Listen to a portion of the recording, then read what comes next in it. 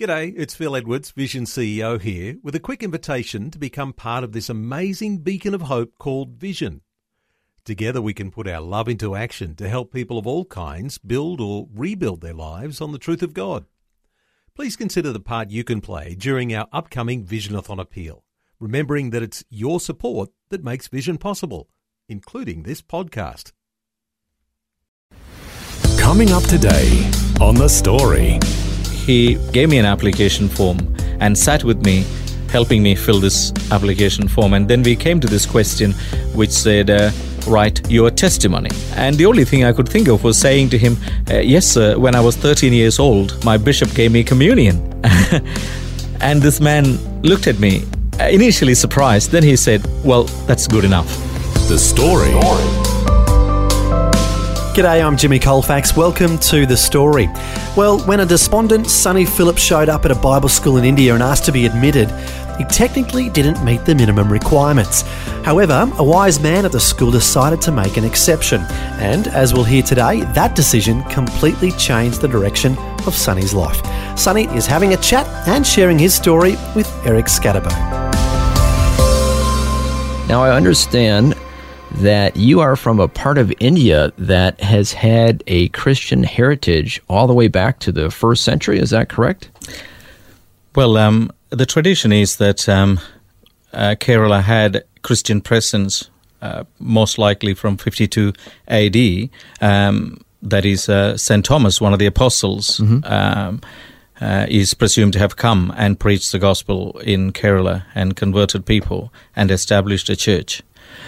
But it is historically proven that there were Christians in Kerala right from 2nd, 3rd century AD. So we are talking about 150, 200 AD. They were already Christians. Many of them were migrants from the Middle East, but many of them were also Indian Christians. My own local church in my little village is most likely 1,200 years old. Wow, that goes way back. It does, long before Captain Cook came to Australia. Wow, now talk about heritage. That's going way back. Now, a lot of people think of Christianity as being foreign to the East, that it was kind of imported over here from the West. But according to your heritage of your community where you're from in India, that's not the case. Definitely not in Kerala. We were Christians definitely long before England or America were Christian. But I suppose it is possible for people to misunderstand the version of Christianity that we have in India as Western, because it has come through the colonial powers and white missionary groups. But Christianity itself has definitely been in India long before the Western people came to India. And so you grew up in one of those traditions, is that correct? That is correct. We are called the Syrian Christians of Kerala. In fact, we also have a synagogue in one of our towns, which predates the Christian church. So it is very possible that the early church, with this tradition of visiting synagogues around the world, like Apostle Paul did, would have come to Kerala, to the synagogue, because there was a Jewish community there. And still there is quite a vibrant Jewish community in our part of India. So they would have come and preached the gospel to their own people initially, and then converted the local people into a community. There is a tradition also that the local Maharaja gave certain rights and privileges to this Christian community and accepted them into the community as a separate entity, so they could live there peacefully and coexist with the Indian people without any let or hindrance for many years, and continue to practice their Christian religion. Now, to this day, are there landmarks that you could see in your state? There are several old churches, and there are also a couple of copper plate inscriptions that are preserved in one of our museums, which were the rights and privileges given to them by the Maharaja in the old South Indian script. So that will all predate easily 1,500 years, 1,700 years before what we are talking about now. So quite ancient scripts are there, so there is some tradition, yeah. India is so interesting, such a wide, diverse number of religious faiths there, all converging in one country. It's amazing. Well, this is right. I mean, of course, it is the birthplace of two major religions in the world, Hinduism and Buddhism. And, of course, then it has adopted Islam and Christianity, which came from the Middle East. And then we have our own variants of the religions like the Parsis and the Sikhs and the Jains. And so, yes, it's all there. Wow, quite a variety there. Now let's switch gears a little bit and talk about you personally. You, as you mentioned, you were raised in this Christian heritage, but you did not have a personal relationship with Jesus Christ. Is that correct? When you're brought up in the Christian environment, you keep thinking that you are a Christian. But it is not until you have to stand outside and look at what you actually believe, you realize that you probably didn't believe much. But that doesn't mean that you did not have faith, but it was not a choice. It was not an active faith. So that's where, yes, I think you are right in saying that I was not a believing Christian in the strict sense of the word. I was a practicing Christian in that I went to church, I attended prayers, I would have read the Bible, but other than that, I did not have an active faith in Jesus Christ. Yeah. Now, what happened? How did you go from that to being a believer in Jesus Christ? Well, when I was 17 years old, when I finished my high school, my father was extremely disappointed with me. I remember very clearly he called me into the common room where I sat with him, and he said, "Son, if there is one disappointment in my life, that's you. And I would like you to leave this home and go anywhere you want to." Now, I know that he meant it well. He was disappointed in me, and he realized that for my sake, I had to leave. It was also important for the sake of the family that I left, because my behavior at that time was not conducive to our family atmosphere. So he sent me away about 700, 800 kilometers to a major city in South India, where it was understood that I would learn English for a year and then hopefully go somewhere else to study.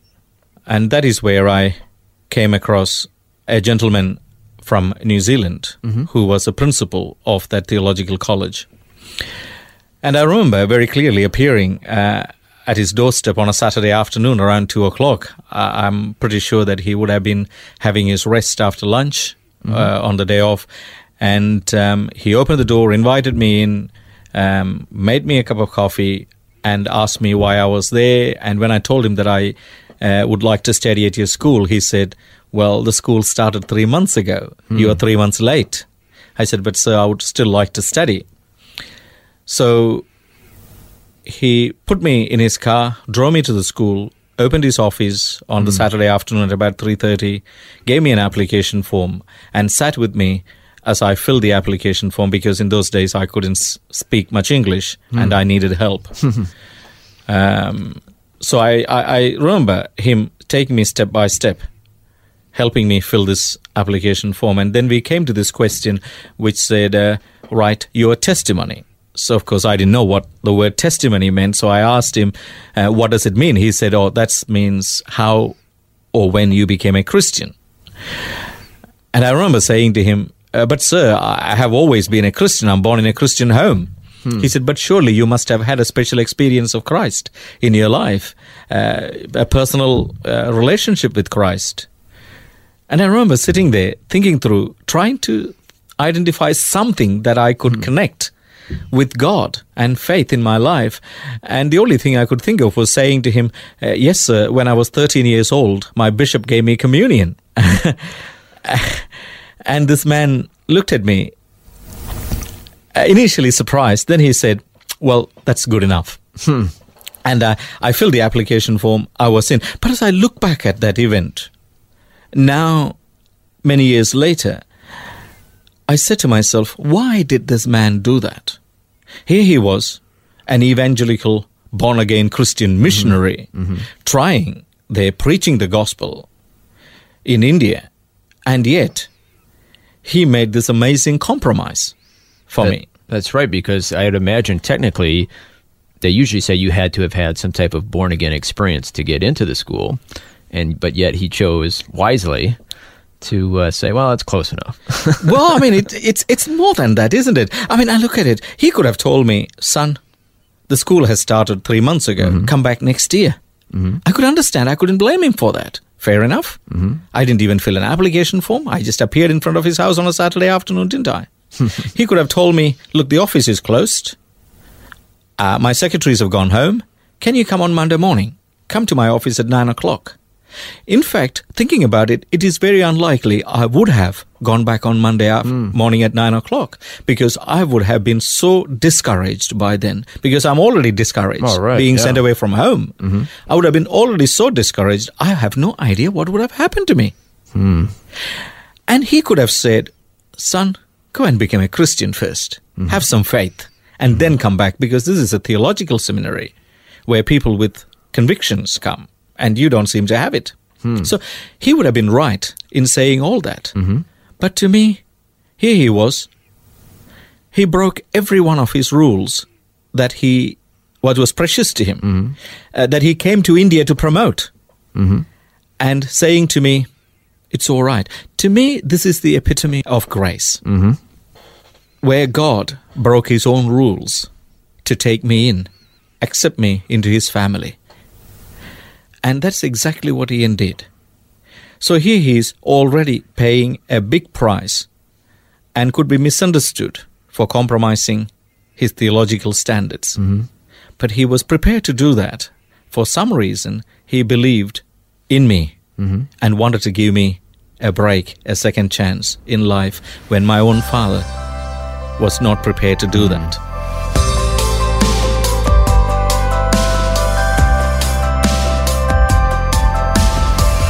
You're listening to The Story. Today, Eric Scatterbo is chatting with Sonny Phillip from India, who's sharing his life journey. As we heard, when Sonny was 17 years old, he was asked to leave his home by his father. Then, he showed up at a Bible school and asked to be admitted, even though he didn't meet the requirements. However, the principal of the school decided to make an exception. We'll find out the impact this had on Sonny's life when we return. The Story.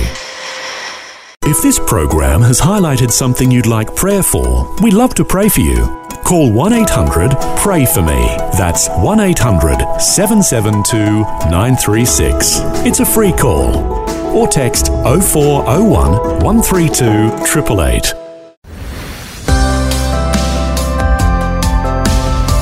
Hi, I'm Jimmy Colfax, and this is The Story.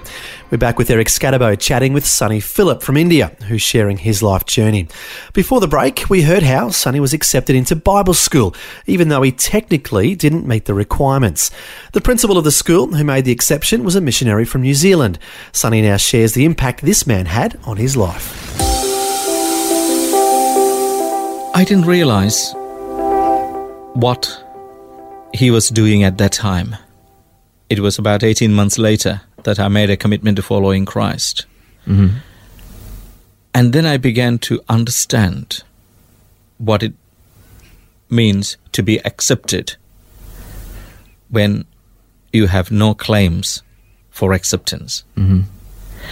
But further on, I began to realize it even more fully, the extent of what this gentleman was doing in my life.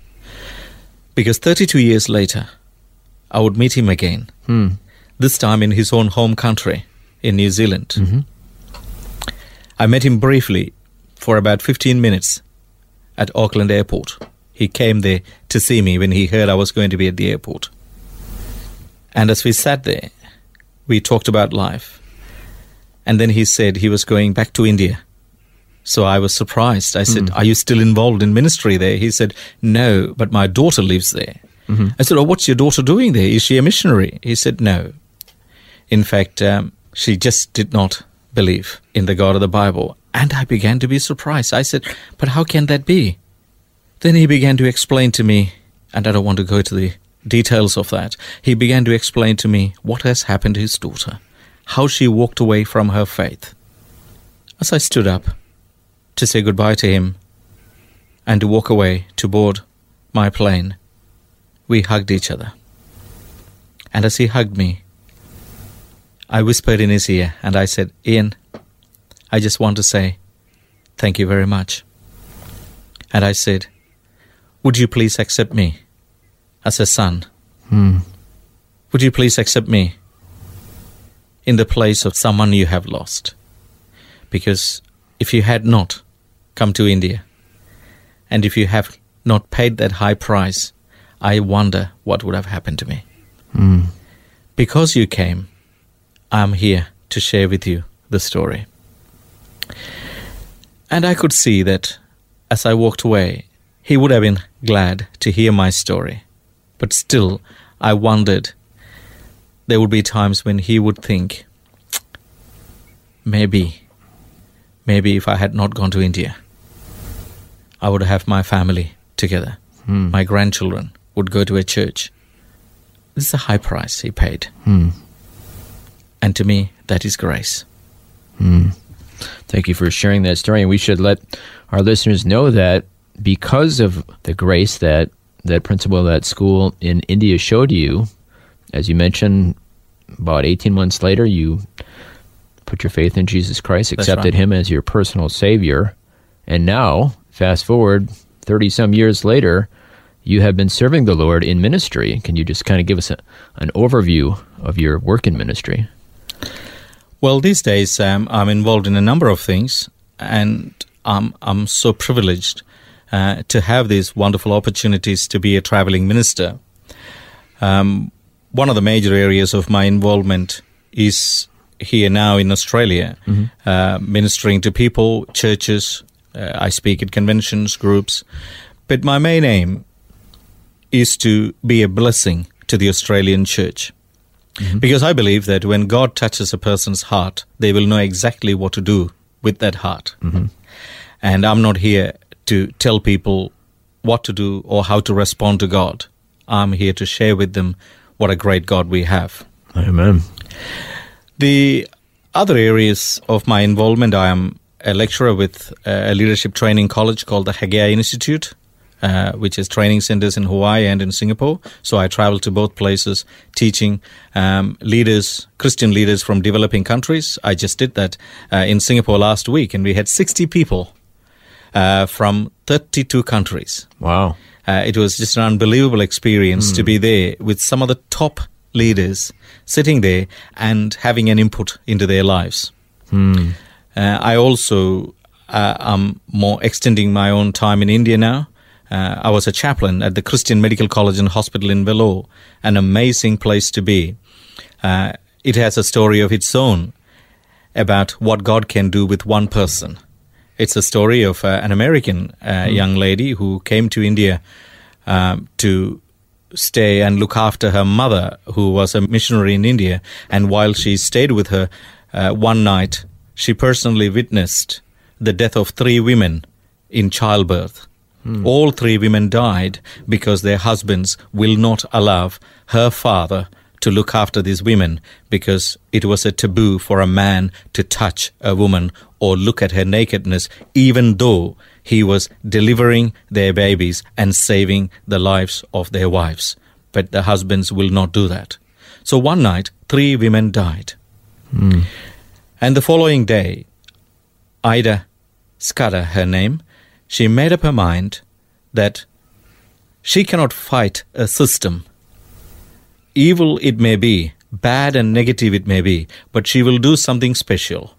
She will bring Jesus into the system and then allow Jesus to change the system from within. It was a fantastic pattern, a great paradigm for Christian ministry. So she did that. At the age of 19, confronted by this death, she goes back to the United States, trained herself to become a doctor, she did, and came back to India as a full-fledged doctor and started by herself on the side of a dusty road in India, what is today internationally known as the Christian Medical College and Hospital, with more than 650 doctors, over 1,400 nurses, 6,000 staff, 3,500 outpatients a day, 1,700 beds, You think of the biggest hospital in Australia, it is bigger than that. Wow. Just an unbelievable place. And I had the opportunity with my wife, who is a medical doctor, to be there for 9 years and serve God in that capacity. And we are in the process of developing a ministry to our own staff, caring for them pastorally. So this is one of the new things that I'm trying to do at the moment. Wow, it's exciting. So just to kind of wrap things up, your father at that point in your life that you shared was kind of disappointed in you. How does he feel about you now? My father passed away about 8 years ago, but he died a very proud man. In fact, the sweetest thing I remember about him is just the week before he died, I had the opportunity to spend an entire week with him, just the two of us. Driving, I was his chauffeur, driving him to many places because he had business dealings and he wanted me to do that. And we sat and talked. And he was so proud of what happened. In fact, about 10 years after I made a commitment to following Christ, he and my mother and many other members of my family made a similar commitment. Wow. And he was a Sunday school teacher, and my own brother is a voluntary preacher now, and the whole family was revolutionized. And, as I said earlier, and as we were talking before, all because one person was prepared to do what God wanted him to do. And, as I said, break his own rules and exercise God's grace, and saying, I will give this young fellow the benefit of the doubt and give him a second chance. That's fantastic. And of course, that's the grace that God shows us. There are the 10 commandments, the rules that we're all supposed to follow in our lives, but unfortunately we all have sinned and fall short of the glory of God. We all make mistakes, but he sent his son Jesus that whoever believes in him will not perish but have eternal life. So we have grace extended to all of us, and that grace is still available to anybody listening today. Absolutely. Well, grace has been described as unmerited favour, or getting something that you don't deserve. And that was beautifully pictured today in Sonny Phillip's life when the principal of the Bible school let him be admitted, even though he didn't really qualify. And that grace that was extended to Sonny made all the difference in his life. And it's great to hear how he is now sharing his faith by being involved in various ministries. It's comforting to know that our Heavenly Father will accept us as well, even though we don't really deserve it, because we've all sinned. But God demonstrates his love for us in this, that while we were still sinners, Christ died for us. And if we put our faith and trust in Jesus, we will be forgiven and adopted as his children. What a wonderful promise for all of us to be accepted into God's family.